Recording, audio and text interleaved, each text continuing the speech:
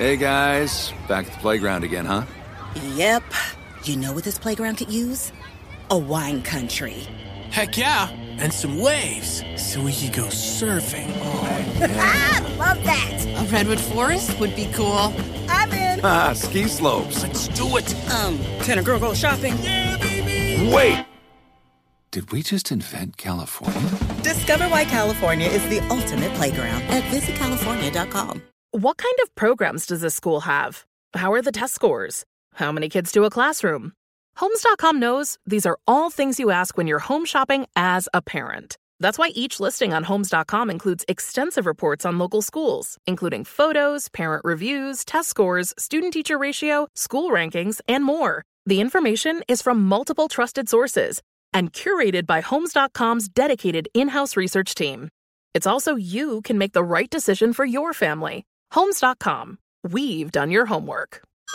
Hey everyone, it's Ted from Consumer Cellular, the guy in the orange sweater, and this is your wake-up call. If you're paying too much for wireless service, you don't have to keep having that nightmare. Consumer Cellular has the same fast, reliable coverage as the leading carriers for less. And for a limited time, new customers receive their second month free when they sign up and use promo code MONTHFREE by May 31st. So why keep spending more than you have to? Seriously, wake up and call 1-888-FREEDOM or visit consumercellular.com. Taxes, fees, and other third-party charges will apply. See website for additional details. The Podcast Playground. Hooray! On this special LA edition of Takin' a Walk, I am so excited to be taking a walk with an actor who, simply put, is prolific. It would take me days to name his amazing list of screen accomplishments. Ed Begley Jr. is my guest on the Takin' a Walk series here in Studio City. Some of my personal favorite work of Ed's are the many hysterical characters he plays in the wonderful Christopher Guest mockumentaries, Best in Show, Mighty Win, For Your Consideration, just fabulous work. Ed is also an environmental activist, and he and his wife, Rochelle Carson, are a major part of the Walden Woods Project, which I so dearly love. Let's go take a walk with Ed Begley Jr. Taking a Walk with Buzz Knight.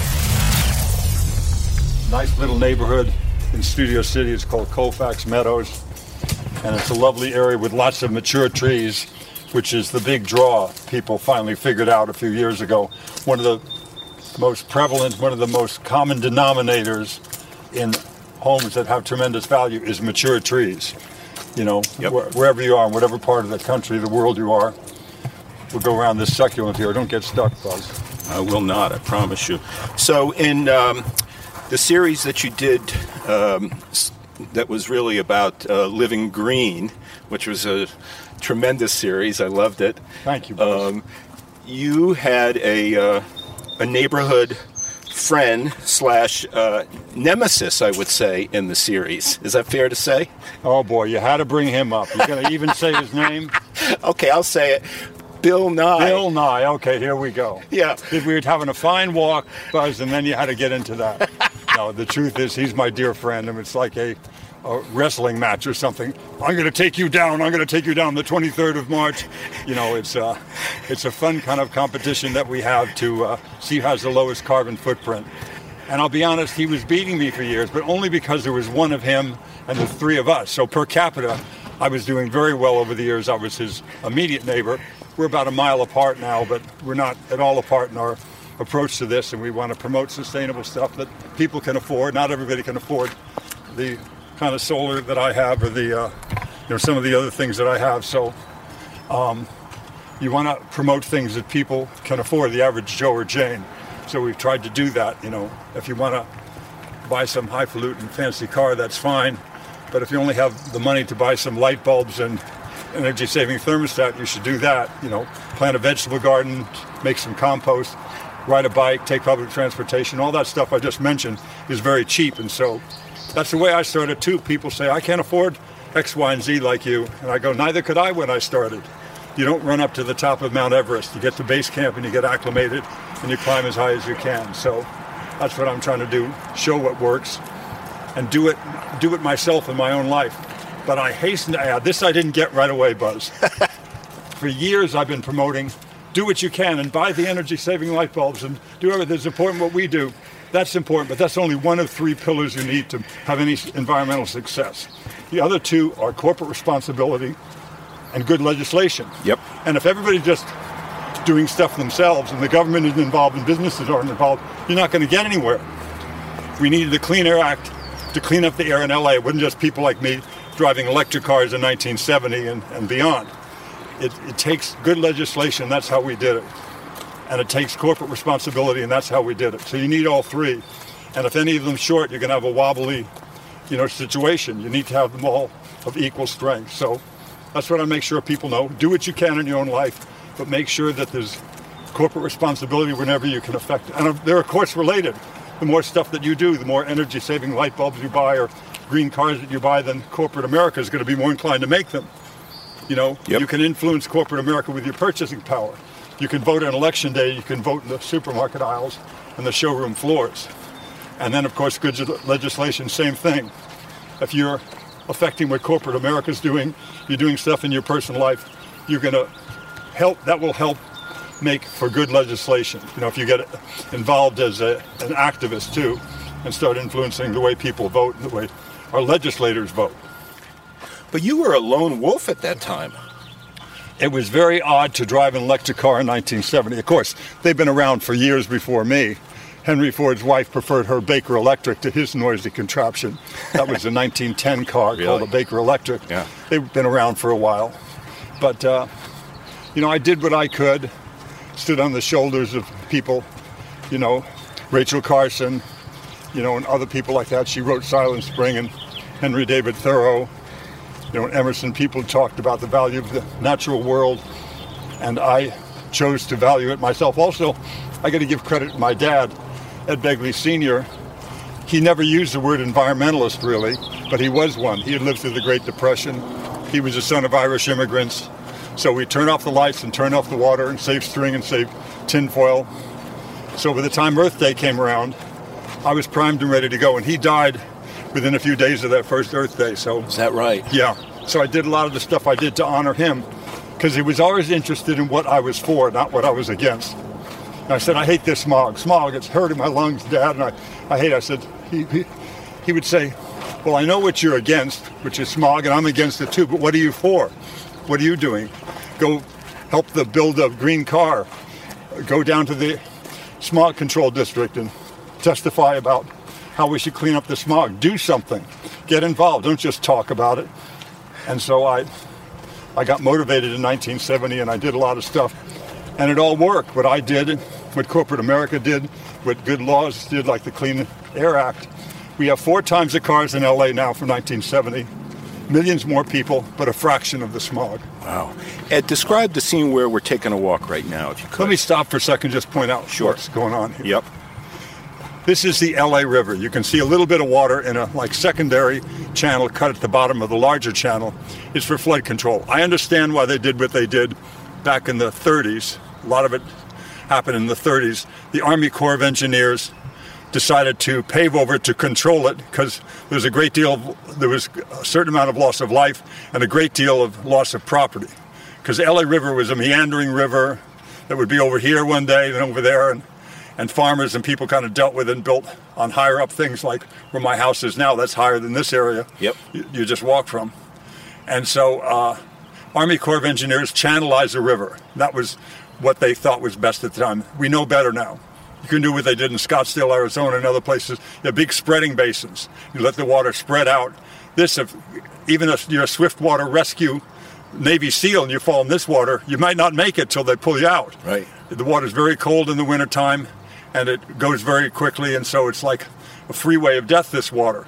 So what they're doing more of, what they already have in place now, called Balboa Park, it's a wetland where the water is spread out over a larger area, allowed to do what its job is, which is to percolate down into the water table and do that. So we're attempting to do what is downstream of here already. There's a permeable bottom. The sides are still channelized, but the bottom is not, and the water goes down, and so there's not as much a rush of water as you go further downstream. We're going to go up to the source of this Nile, if you will, the beginning of this LA River. in Chatsworth, in that area. It's called Box Canyon up there, the West San Fernando Valley, and begin to, break up the bottom of this LA River so it begins to permeate down more. And the more you do that and continue to move, eventually make it to the ocean, Long Beach and places like that where this all empties. Bionda Creek and Long Beach is where this all empties, and it won't be so much volume of water being wasted too. We can meet more than half of LA's water needs by just collecting our water by, one, having it go back into the water table, and two, to do what I'm doing at my house, which is to let it all flow into a water tank underground. I have a 10,000-gallon water tank buried underground. The water goes into that, then I can use it for emergencies, and I can certainly use it, as I do every day, for irrigation. Wow, so that's amazing. Now, did your wife come along immediately in this passion? Kicking and screaming, I'd say, were the two words. I remembered that in the show was a little bit of kicking and screaming. Yeah. But now she's along for the ride, isn't she? She definitely is, because a lot of it makes financial sense, and I finally ceded control over stuff that I really didn't have that big an interest in. She didn't want to see solar panels for some reason. I like the look of them. I just do, but a lot of people like my wife doesn't, so they said, the architect and her and the builder said, we're not going to see any solar panels. I said, if you can pull it off, that's great, because they're up on a flat roof. But all they did was build a parapet wall this big. I'm holding my fingers about 5 or 6 inches apart right now, Buzz. And that's all, a little wall that tall is all that it does, because the first solar panel down at the bottom of it is just a 1/4 inch below that lip. And then they go up at an angle that is a straight line from that. So you can stand anywhere in the property and go, this Ed Begley is a liar. He doesn't have one solar panel on that roof. You need a drone to fly overhead to see I got lots of panels, got 9 kilowatts. But the wife didn't want to see them, and we can do that. Aesthetics, we've got beautiful, walls that are stucco and what have you. She wanted that look of like French Mediterranean design. We did all that, but what's in the wall is mine. I own that stuff in the wall, the insulation and the thick walls that are 12 inches thick. So now it's much easier to heat or cool that envelope, that very well sealed up home. So she gets what she wants, and I get what I want, which is the gearhead stuff, the nuts and bolts stuff, and she's in charge of aesthetics. Was there some counseling involved that got you guys through? Very much so. We somehow made it, and nobody got hurt. Now, she's much stronger than me. You'll meet her in a minute. She can take me pretty good at this point. Now, how did you get involved with the passion that I share with you with the Walden Woods Project? 2 words, Don Henley. Don is a dear friend of mine since the early 70s. We met at the Troubadour Bar there and the Troubadour Club. He was on stage, a wonderful guitarist, songwriter, drummer. He's a brilliant musician, and with Glenn Frey, they wrote some great, great songs. I would say. And he's written some great songs on his own, too, of course. He's a dear friend, and he wanted to do something. He had heard about, this property that was going to be made into like an industrial park or something, or they were going to develop this area where Henry David Thoreau wrote and walked and lived. And so he thought that was like firing up a foundry in the Sistine Chapel. And if we could save Walden, maybe we could save other places too. So he set about doing that. He enlisted my help and Bonnie Raitt and James Taylor and lots of friends and Sting and people over the years have all helped, and he's done a good job. It's one of my favorite places to go take a walk. In fact, the first 2 episodes of Taking a Walk actually were recorded there. The first one was with Jeffrey Kramer. Yes, I love Jeffrey curator, Kramer. And then the second one was with a former morning host of mine from my radio days, a guy by the name of Wally Brine. Do you remember the first time you took a walk in the Walden Pond area? It was with Don Henley and Kathy Anderson. It was the first Walden Woods walk that we had. We had an event there to raise money to buy the land, and we did. And, I think that was the early 90s, like 91 or something like it. That sounds right, because I met you and Don for the first time when I programmed the classic rock station, WZLX, and you guys came up and did an interview. So that was around that time. That sounds like 92, something like that. Was that in Boston or Concord? That was in Boston. Yes, I remember that now. And then we ultimately met at a Nicky Songus benefit in Concord at That's right. The Rasmussen's beautiful I love their house home. There. Oh my God. And I knew Paul Songus too. He's a wonderful man. Wonderful man, yeah. So walking for you is important. Very important. That's my transportation hierarchy. I quite deliberately moved to an area where I could walk to restaurants, walk to the bank, walk to the post office. That's my number one form of, I'm known for electric cars, but my number one form of transportation is walking. Number 2 is my bike. Number 3 is public transportation. So the electric car is a distant fourth. And so, and I try not to fly too. Recently it's been a lot easier because nobody was flying much, but I went 2.5 years recently without flying, and I was very happy with that. So. And does walking, does it clear your head if you're in a creative log jam? It does. It's wonderful when you're writing or just going about the business of living, going about the business of the day, to just take a walk, let it all peel away, and drink in the moments like this one right now, where everything is perfect. I have everything that I need. The river is flowing, even though we haven't had much rain lately. You can see water down there. That's coming from something called the Hyperion plant. They take all the raw sewage in that end of the valley, well, the middle of the valley really is where it sits, from uphill of there in the San Fernando Valley, and they treat it. So that is really nearly drinkable water. I suppose you could drink it if you're in a real pinch, but it's been fully purified and what have you. And now it's part of the ecosystem. That water is running year-round because it's raw sewage. It's been cleaned. And so there's birds and other aquatic life that depend on it now, and it's not harming them. It's not toxic the way it used to be because of the manner in which they treat it. So, and that's the important thing people have to realize. The environment isn't just Walden Pond. It isn't just, the rainforest in Brazil. That's, of course, the environment. We have to protect that. That's essential. But the environment is also here in this concrete channel. This is part of the environment. South Central is part of the environment. Love Canal is part of the environment. We just need to set about cleaning up those things where we've made a mess and protecting all the areas. This and everything that we have developed, we have to make sure that it's in some kind of balance and we can continue to live and thrive with what we need from the natural world. So are you currently working on any script processes for movies or television these days? I'm writing these days. I'm writing my memoir, believe it or not. I've finished it pretty much. I'll wait and see what a book agent or a publisher has to say about it. I'm certainly open to changes, but I finished it. It's 54,000 words or something. I think that's a good length for a book like that. And I've enjoyed writing it. To remember all that's happened in the past 72 years has been a joy. And did you do that during the last couple of years where you were particularly focused on it? I just started it just after Christmas and before New Year's. I just started a few months ago. Really? And it just poured out. Wow. One event connected to another. And let me be clear here. A lot of these are stories I've told many times over the years. The story about Marlon Brando and the electric eels is a story I've told many times. The story about, having a car accident on Christmas Eve on Sunset Boulevard in San Vicente. That's a story I've told many times. And so I just wove all those stories together in some hopefully coherent manner, and pretty soon it's a book. And did you have fun writing it? I had great fun, because the process of writing that stuff that's part of your life, the keyboard becomes like a Ouija board, but one that's not bogus, one that actually works. Wait a minute, why am I being pulled over here to this event? What's happening? The Ouija board is trying to tell me something. But it really is. One event connects to another. You open a doorway you haven't opened in a while, and the process of opening that door blows open other doors down that same hallway that lead to things you haven't thought of in 55 years. Wow, that's outstanding.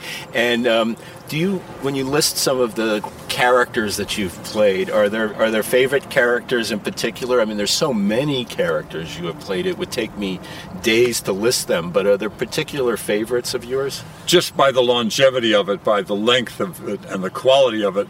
St. Elsewhere was a great show, and that took place in Boston, of course. Yep.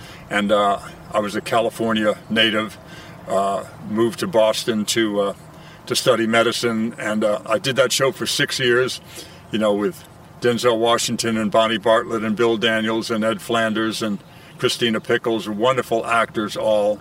David Morse, I mean, the quality of the acting, the quality of the directing, the quality of the writing. Bruce Paltrow literally changed my life by giving me that job. I didn't get the job I wanted. I wanted to play Dr. Peter White, but he got killed 3 years into the show, and my character, which was a minor character, the pilot, like 1 or 2 lines, became one of the major characters. Right. So Yeah. It's sometimes better if you don't get what you want, Buzz. Wow. And what was it like working with that whole crew around the Christopher Guest mockumentaries? How did you just get through without completely being in stitches all the time? I mean, it's nearly impossible to work with Eugene Levy and Catherine O'Hara. They're trying to check into the hotel in Best in Show, and there's no script, there's a treatment. You know that the slug line that you have to operate off of is Jerry and Cookie Fleck, which is Eugene and Catherine. Try to check in the hotel, their credit card doesn't work. That's all you have, but then you're dealing with those two, and look out. Oh my God. And I would imagine you were channeling, in some instances, hotel employees at check-in that you probably had dealt with. Is that? Exactly, and trying not to do what they did in so many bogus scenes and movies that I've seen where, sir, your credit card doesn't work, and somebody's kind of... When I've seen that happen, when somebody's credit card doesn't work, or even mine didn't work, they're like, they pretend it's not really happening. They're anything but confrontational. It must be the strip. Maybe it's a bad strip. Let me try it. No, it's actually saying declined. Is it possible? Yeah. They're not trying to, make you feel bad. They're trying to pretend it isn't happening to help you feel better. So I tried to use that as my guiding force with this, and just keep it real with those two, with Eugene and Catherine, and then Michael McKean and Michael Higgins check into the hotel too, and that was nearly impossible to keep a straight face with those two. Oh my God. Do you watch your work from the past ever? I do. I'm very objective about it. There's some stuff I don't like, but I mostly like it because I work with good people. It's not that I'm so good. I'm working with Eugene Levy and Catherine O'Hara. I'm working with Michael Hitchcock. I'm working with Michael Higgins and Michael McKean, Fred Willard, all these great actors, actresses, and the incredible Chris Guest, Parker Posey, for God's sake. I just try to keep up with those two. I just hang on to them for the ride is what I do. Is there anybody that you haven't worked with that you'd like to work with? There's a boom man at Burbank Studios at Warner Brothers I haven't worked with, and there's a dolly grip at 20th. I'm going to have lunch with him this week. I'm going to put an end to that. There's two people that I haven't met. I was born here, Buzz. What am I going to do? Born here in 49 at Hollywood Presbyterian Hospital. Didn't get any more Hollywood than that. How has Hollywood changed? It's changed in some good ways, as I mentioned. There's a lot less smog now because of everything we did right. There's a lot of development. There's sadly a lot of problems with homeless people now. We need to find housing for those people as best we can. It's a challenge. Not everybody in LA wants to make room in their neighborhood for that. So we're trying to be understanding of everybody's position in that and do what's best for all, and hopefully we'll get to that. So it's changed a lot, but there's a lot that's good. Besides clean air, there's more opportunities for a lot of people that should have had opportunities years ago, not just with voting, but access to jobs and what have you. I finally became aware, I think I was 30 years old before I really realized that I won the lottery, being born Ed Begley's son. I really think I was that old a man till really something like 31. Wait a minute, I got a great deal here being born his son. A lot of people didn't have that kind of privilege and that opportunity. And so that's being addressed now, and I think that's a wonderful thing and long overdue. Who were some of his friends that you remember meeting when you were young? I hadn't a clue who I was meeting sometimes. We would go and stop at this couple's house in Santa Barbara. His name was Paul and her name was Bella. The two of them lived up there in Santa Barbara, and it's like, Dad, I want to ride the cable cars in San Francisco. When are we going to get out of here? What time are we going to leave? And they were talking about stuff, acting perhaps, and other things, and just life, and I always wanted to get away from that. It was Paul Muni, the great actor Paul Muni. I was in the presence of greatness. As a kid, you don't know that. So then I cherished and tried to remember those stories when I realized who I was dealing with. I hadn't seen Fugitive from a Chain Gang. I didn't see Here and My Father on Broadway and Inherit the Wind, for which they both won Tony. So I was just some guy. And but he had a lot of normal friends too, guys he worked with at a factory in Hartford, Connecticut, where he was born, called the Wire Mold Factory. Literally the kind of conduit, the molding that they had. They used to run a wire like to an overhead fan or to a light bulb in an office or a home. It was called wire mold. And you put the wires in there. You didn't want them to short out or be somebody to cut them accidentally. So they're in this. And my dad worked at the wire mold plant for years, so he had these friends that worked at that plant with him. really basically a factory worker that made it late in life. Like when he was about 40, he started to make it in radio in Hartford, Connecticut. Then he went on to New York and did better in radio. Then he did stage plays in New York, and then finally movies, and he got nominated for and won an Oscar for Sweet Bird of Youth. So 12 Angry Men, 12 Angry Men. Not a bad movie. What a cast. What a wonderful movie. I grew up in Stamford, Connecticut, by the way. Oh, and great. I started in radio, actually, in that area, Fairfield County, Connecticut. So where your father started is kind of a special place. That's great. TIC, it's still there, isn't it? It is. WTIC, AM and FM, yeah. That's great. There was a guy named Bob Steele who used to work there. I think that name is familiar. I think he was there 60 years before he ultimately retired from his craft. So when you think of your craft... Can we start walking back? Yeah, sure. When you think of your craft, is there something that you haven't learned maybe that you would like to learn? I'm enjoying life right now, whatever my position in the food chain is, or, whatever work I have before me. I feel like I'm right on schedule, and I'm just taking what comes my way. I'm not very aggressive about seeking out parts. I'm very lucky in that people come to me and ask me to play part X, Y, or Z, and I enjoy it. If I don't enjoy what I'm reading, I won't do it, of course. I don't have to audition often, which is nice. I just get asked to do a role and I do it, and it's a pretty nice setup to still be in Hollywood, still be working 55 years later. I just feel blessed. So when you think of the world today, with the conflict that's going on, the Ukraine conflict there, which is just so horrible, when you consider what entertainment means to people now, how important is it in light of the terrible things that are happening, in that war? I think entertainment has tremendous value to people, whatever situation they're in. If they're doing well or doing so-so, certainly doing poorly. I don't think the people in Ukraine can really think much about entertainment right now. They're just thinking about getting water and food and getting shelter from the elements. But there'll come a time where they will be able to appreciate art again. I'm not saying they don't appreciate it now, but they just have other things to focus on. We need to help them in every way that is humanly possible. And there's relief organizations that want to do that, but sadly, right now as we walk along this river today, the relief organizations are having a lot of trouble getting to where they need to get to just because of infrastructure problems, supply chain problems, to get enough fuel to get on the bus that's going to get them there, to give relief, to get a truck loaded up with food or water to get to the people. It's hard to get fuel for that truck even. So we all need to pitch in every way we can and help those people and help those relief organizations so that can eventually do something to better the lives of the folks in the Ukraine. Well, and it's so important also to acknowledge how so many nonprofits have been challenged, certainly during the COVID crisis, and I think there's so many of them that need help, certainly, because it's just been such a tough couple of years, right? It has.